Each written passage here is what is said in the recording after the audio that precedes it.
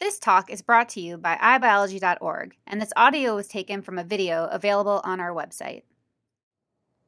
My name is Russell DeBose-Boyd, and I'm from the Department of Molecular Genetics at the University of Texas Southwestern Medical Center in Dallas, Texas. In this presentation, I'll be talking about the feedback regulation of HMG CoA Reductase, which is a rate-limiting enzyme in the synthesis of cholesterol.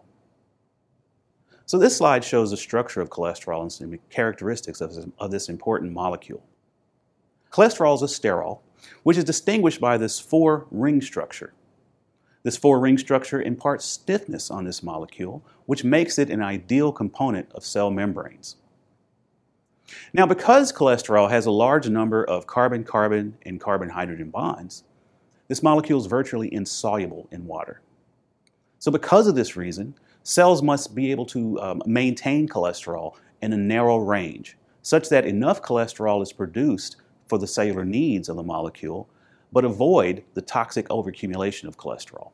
Overaccumulation of cholesterol can be toxic at the cellular level. Now this slide shows some of the essential functions of cholesterol. Cholesterol is absolutely necessary for life.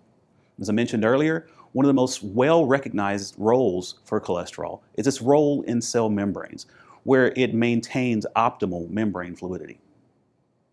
Now, cholesterol turns out to be an important precursor for very important molecules, such as steroid hormones, which help distinguish between girls and boys, bile acids, which aid in digestion and nutrition by solubilizing dietary fats and fat-soluble vitamins. And then finally, cholesterol is abundant in the brain, where it's found in myelin sheaths that surround axons and help in synaptic transmissions. Now, cells in our bodies, mammalian cells, acquire cholesterol through two sources. One of the sources is illustrated in this slide, and that's through the synthesis of cholesterol from the precursor acetyl-CoA. Now, the conversion of acetyl-CoA to cholesterol occurs through the action of more than 20 enzymes. Now, as you can imagine, the synthesis of cholesterol involves the production of several intermediates, and these intermediates themselves can also be converted to very important end products. For example, this compound farnesyl pyrophosphate is a precursor for an important compound called dolicol, which is involved in inulin glycosylation. It's also a precursor for heme and ubiquinones, which are involved in cell respiration. Vitamin K, which is involved in blood coagulation. And then finally, this farnesyl pyrophosphate and geranyl pyrophosphate become attached to many signaling proteins, small GTP proteins, directs them for membranes, and this modification is absolutely necessary for normal cell function. Now, this slide shows that the synthesis of cholesterol occurs in various tissues at different rates. Now, the liver and the adrenal glands synthesize the most cholesterol in our bodies. And I should point out that this was actually done in mice, but similar effects are seen in humans and other primates. The liver synthesizes large amounts of cholesterol for mainly production of lipoproteins and also for bile acid synthesis. The adrenal glands produce cholesterol primarily for steroid hormone synthesis, whereas the gut synthesizes cholesterol for cell division.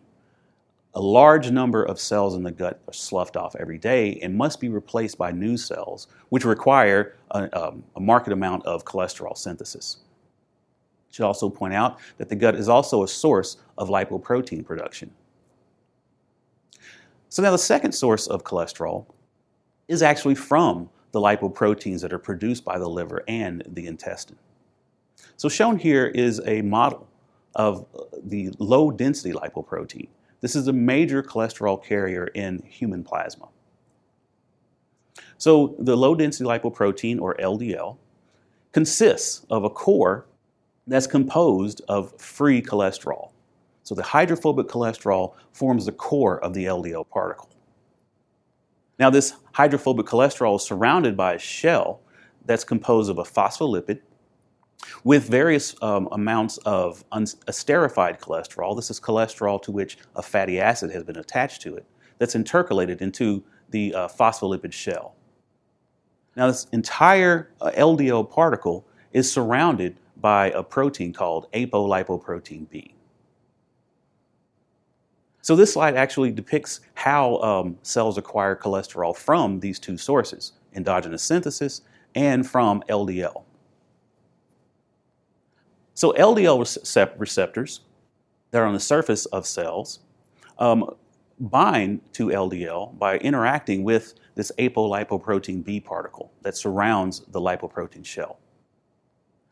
Once the LDL particle binds to the LDL receptor, the entire complex is internalized into coated pits, and these coated pits are then targeted to lysosomes, where the LDL particle is degraded, and the cholesterol, free cholesterol, is now liberated and provided to the cell for various uses.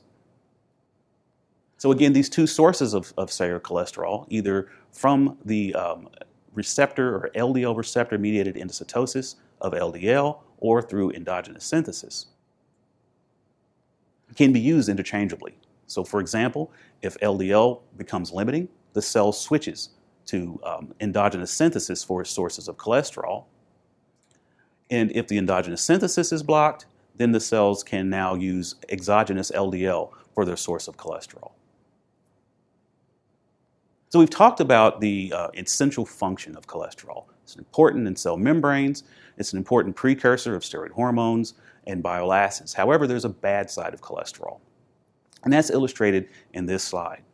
For a number of years, elevated levels of blood LDL cholesterol is associated with a risk for coronary heart disease and heart attacks. So shown here, you can see that the level of blood cholesterol linearly correlates with risk for coronary heart disease. And this is because elevated cholesterol can actually deposit in the arteries that lead to the heart. And over time, this deposition results in a disease called atherosclerosis, in which this deposition of cholesterol can lead to the production of plaques that ultimately can block blood flow to the heart, thereby creating a heart attack. Now, one of the most widely prescribed drugs to lower LDL cholesterol are a group of drugs called statins. Shown here is the typical core structure of the statins and some of the various forms of statins that have been utilized in the clinic. Over the years, the statins have become one of the most largest selling medications in the United States because of their ability to lower blood LDL cholesterol. So shown in this experiment is a summary of at least 4 studies that reveal that statins indeed reduce LDL cholesterol, and that reduction leads to a reduced incidence of coronary heart disease. So shown here in the closed circles are clinical trials in which patients were either treated with a statin, shown in the closed circles, or a placebo. And in each of these studies, the statin treatment led to a drop in LDL cholesterol levels, and this drop in LDL cholesterol levels led to a reduction in coronary events, i.e. heart attack. So then the question becomes how do statins work? And what do statins do? So we first answer, what do statins do?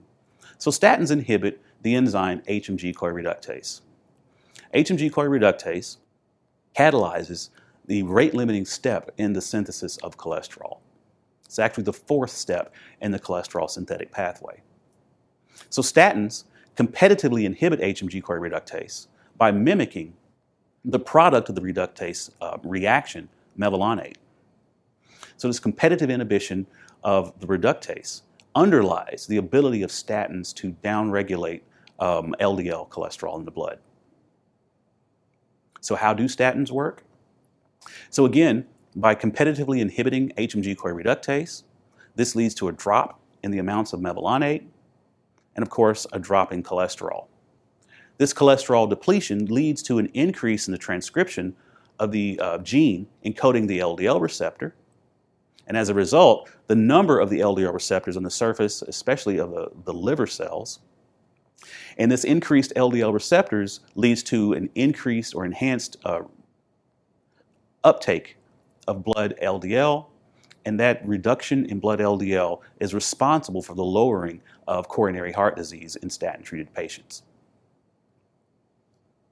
However, the clinical effects of statins are actually blunted by a compensatory increase in HMG CoA reductase that accompanies statin therapy. And that's illustrated in this slide. This is an immunoblot of HMG CoA reductase protein in the livers of mice that have been fed a statin, or even in cultured cells that have been treated with statins in vitro. And as you can see, statin treatment causes a marked accumulation of HMG CoA reductase. And this accumulation, as I mentioned earlier, blunts the clinical effects of statins. So our next question is, why do statins cause HMG CoA reductase to accumulate to such a high level, which I should point out has been estimated to be at least 200-fold. So normally, HMG CoA reductase is subject to an enormous amount of feedback regulation. And this feedback regulation is mediated in part by sterols. Now, statin treatment, as I mentioned earlier, blocks HMG CoA reductase activity, and it prevents the synthesis of these sterol molecules. And of course, that prevention of sterol synthesis actually is responsible for the upregulation of the LDL receptors and subsequent reduction of LDL cholesterol. However, because the statins block the synthesis of sterols, it disrupts the feedback regulation of the reductase. And as a result, 3 events happen. First, because of this reduction in cholesterol and other products of the cholesterol synthetic pathway, there's an enhanced transcription of the reductase gene, there's an enhanced translation of the reductase mRNA, and then finally, there's an enhanced stability of the reductase protein. So these 3 events are responsible for that marked increase in the reductase protein I showed you in the previous slide. So over the years, my laboratory has been interested in trying to understand the molecular mechanisms that underlie this enhanced stability of the protein, and that will be the subject of the remainder of this presentation. So this slide illustrates that sterols indeed accelerate the degradation of HMG CoA reductase. So in this experiment, we used classic pulse chase analysis to monitor the stability of reductase in cells that have been treated in the absence or presence of sterols. So what we do here is we typically label cells with radioactivity, a small subset of HMG CoA reductase molecules. We then take that radioactivity away and then follow the stability of the reductase protein in the absence or presence of sterols. And as you can see here, when the cells are chased in media that contains no radioactivity in the absence of sterols, the reductase is fairly stable over time. However, if you can see, the addition to sterol in the chase medium causes the reductase levels to markedly diminish. Again, this is indicative of the sterol-accelerated degradation of HMG CoA reductase. Now, to understand the molecular mechanisms for the sterol-induced degradation of the reductase, we've got to understand the structure of the HMG CoA reductase protein. And the domain structure of the reductase is actually illustrated in this slide. So HMG CoA reductase consists of 2 distinct domains. It has an N-terminal domain that anchors the protein in the membranes of the endoplasmic reticulum, or the ER. Now, this N-terminal domain, which we refer to as the membrane domain, contains 8 membrane spanning regions, and is followed by the second domain of HMG CoA reductase, which we call the catalytic domain. So the catalytic domain protrudes into the cytosol of cells, and it contains all the enzymatic activity of HMG CoA reductase. In fact, a truncated version of the reductase that only contains the catalytic domain can completely rescue the synthesis of mevalonate in cells that lack HMG CoA reductase. So the catalytic domain is both necessary and sufficient for the synthesis of mevalonate, which then raises the question, why is this protein membrane bound? And it turns out that the reductase is actually a membrane bound protein as far back as its yeast. So the function of the membrane domain of reductase was illustrated in this early experiment that compared the stability of the catalytic domain, which remember contains all enzymatic activity, to the full-length enzyme. And again, a simple pulse chase analysis was used to monitor the stability of these 2 proteins. As you can see in the panel on the left, the truncated catalytic domain produces a very stable protein that, importantly, its degradation is not influenced by sterols. In contrast, the full-length protein, which again contains the membrane domain, is less stable, even in the absence of sterols, and you can see that sterols markedly accelerate the degradation of HMG CoA reductase, which indicates that the membrane domain, the function of the membrane domain, is for this sterol-accelerated or sterol-induced degradation. So what the previous studies indicated is that the membrane domain of reductase is necessary and sufficient for sterol-accelerated degradation, and it suggested that the membrane domain, either directly or indirectly, can sense intracellular levels of sterols. And this sensing results in perhaps a conformational change in the reductase membrane domain that causes the protein to be susceptible to rapid degradation. And of course, because statins block the synthesis of cholesterol, statins indeed block this, what we call ER-associated degradation, or ERAD, of HMG CoA reductase. So a key breakthrough in our understanding of the ERAD of HMG CoA reductase came with the discovery of a pair of proteins, ER membrane proteins, called Insig-1 and Insig-2. These Insig proteins, for the purposes of this talk, are very redundant. They perform redundant roles in the degradation, or ERAD, of HMG CoA reductase.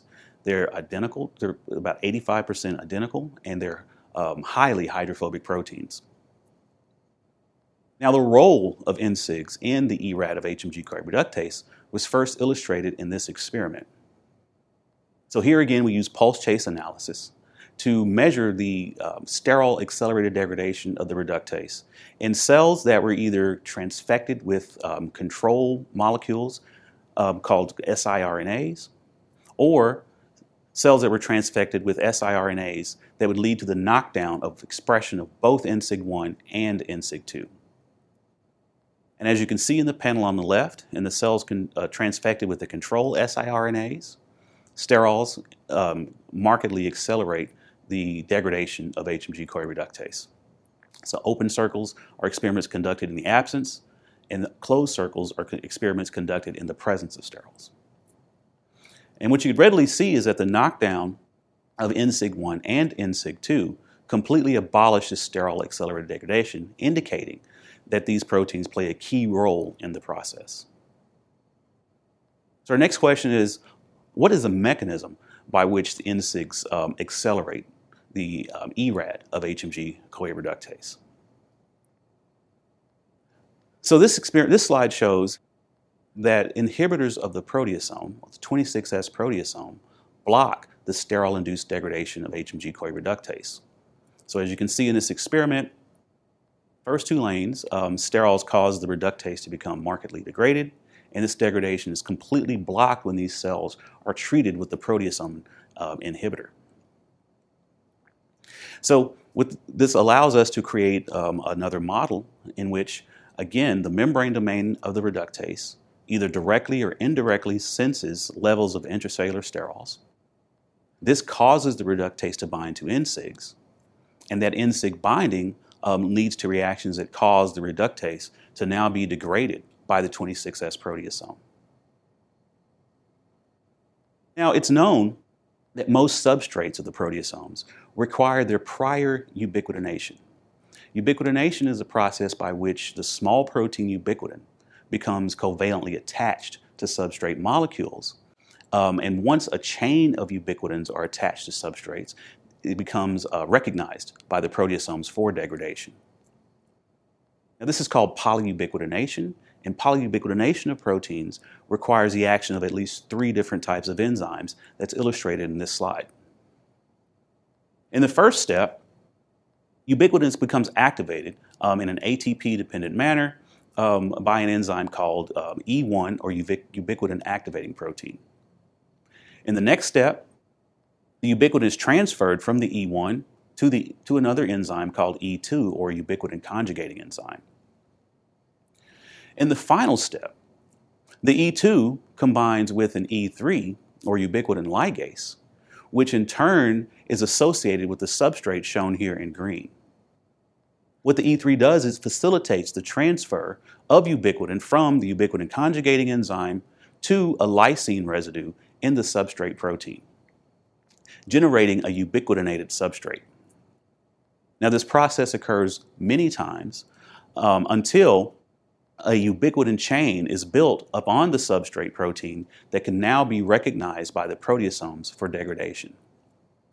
So considering that these Insig proteins are required for the degradation of the reductase, and that the reductase actually is degraded by proteasomes, our next question is reductase ubiquitinated?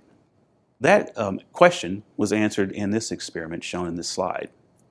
So what we've done in this experiment is we've treated cells in the absence and presence of sterols and the proteasome inhibitor. After these treatments, we immunoprecipitate the reductase and then probe those immunoprecipitates for either total reductase shown on the bottom panel or ubiquitinated reductase.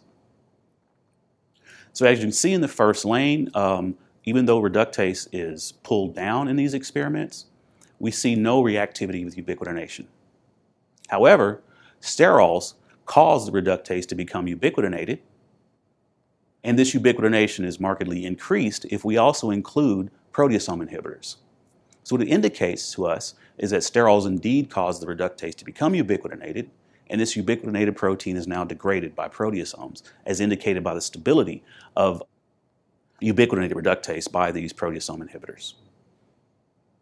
Our next question is Insigs required for this sterol-induced ubiquitination of the reductase? And again, we turn to siRNAs. Cells were transfected either with a control siRNA or siRNAs against Insig-1 and 2. We then treat these cells in the absence or presence of sterols and then probe for ubiquitinated reductase. And as you can see in the first two lanes, the reductase is nicely ubiquitinated in the presence of sterols, and that knockdown of Insig-1 and Insig-2 completely abolished this ubiquitination. So that now allows us to fill more gaps in our model for the Insig-mediated ERAD of HMG CoA Reductase. Now it turns out that a subset of Insig molecules actually associate with an E3-E2 ubiquitin ligase complex. Again, in the presence of sterols, the membrane domain of reductase senses the sterol, and this sensing causes the reductase to bind to Insigs. And of course, these Insigs then bridge the reductase to the E3-E2 ubiquitin ligase complex. This bridging then results in the ubiquitination of reductase at two lysine residues in the membrane domain. And this ubiquitination then causes the reductase to be removed from the ER membrane and subsequently degraded by proteasomes through a process that is not completely understood. So in summary, I've told you today that HMG CoA reductase is a rate-limiting enzyme in the cholesterol synthetic pathway, and it's a target of these cholesterol-lowering statin drugs. The reductase is controlled through a very complex feedback regulatory system that's mediated by cholesterol and other types of sterols. And its statins disrupt this feedback regulatory system, in part by blocking this Insig-mediated ubiquitination and ERAD of HMG CoA reductase. Visit us at iBiology.org for more free talks from the world's top scientists. Funding is provided by the National Science Foundation and the National Institute of General Medical Sciences.